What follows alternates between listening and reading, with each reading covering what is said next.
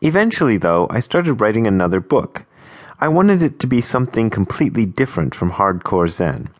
It was going to be about a very old book called Shobo Genzo. It means Treasury of the Right Dharma Eye.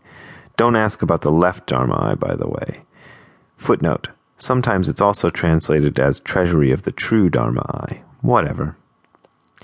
It's by a dead Japanese guy named Dogen, sometimes known as Dogen Zenji, meaning Zen Master Dogen, or Eihei Dogen, meaning Dogen, you know, that dude who lives in Eihei Temple. The English translation of Dogen's Shobo Genzo by my teacher, Gudo Nishijima, and his student Chodo Cross, which is the source of most of the quotations in this book, had been the cornerstone of the intellectual side of my Zen practice. But Zen isn't really about intellectual stuff like books. It's a philosophy of action, a philosophy you do rather than read about. Yet what really sets Dogen apart from all the other Buddhist masters before and since is his ability to express his insights in words. Others may have plumbed the same depths, but none had ever described what they'd discovered quite so well. In order to describe what he'd understood, Dogen almost had to reinvent human language.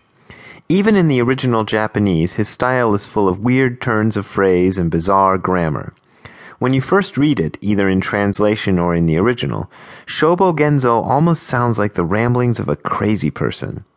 Get into the rhythm a little bit, though, and you discover that Dogen wasn't just a guy who talked crazy. In fact, all his crazy talk has a very clear and consistent logic to it. It may be the sanest material anyone has ever committed to words. I'd gotten a lot out of my reading of Dogen, and I thought I'd try to share some of that. So I bit the bullet and wrote another goddamn book. To start off with, let me give you a little background on Dogen. He was born in 1200 to an aristocratic family back in the days when all of Japan looked like the sets in The Last Samurai. His father died when he was just 3 years old, and his mother died 5 years later. Having lost the people children believed to be the most reliable, stable things in the world, parents, at such a young age, he started searching for something that was perfectly reliable. That's what got him into Buddhism. I can relate to this myself. My parents are both still alive, but several people in my family have contracted a particular disease and died from it while still quite young. I saw some of this happening when I was a child.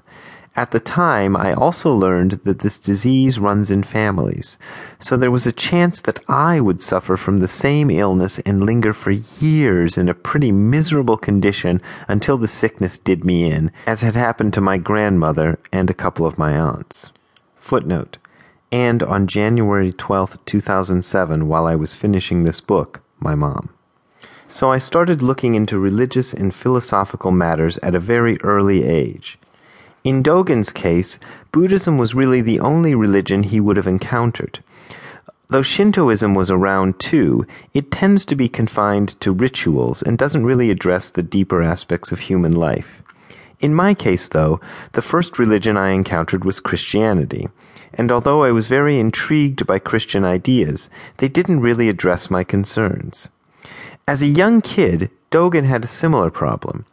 Although Buddhism offered a lot of valuable things, he found there was one seemingly simple question that none of the old Buddhist masters he encountered could answer to his satisfaction. Buddhism says that all beings are perfect as they are, with nothing lacking and nothing extra. But it also recommends doing a lot of difficult stuff to try and realize this fact. Different sects of Buddhism recommend different stuff to do. Some want you to chant, others want you to meditate, others want you to memorize a lot of stuff out of old books, but they all require you to do things, most of which aren't a big barrel of fun. Why? That's all Dogen wanted to know. If we're perfect already, why do we need all this Buddhist practice to understand that?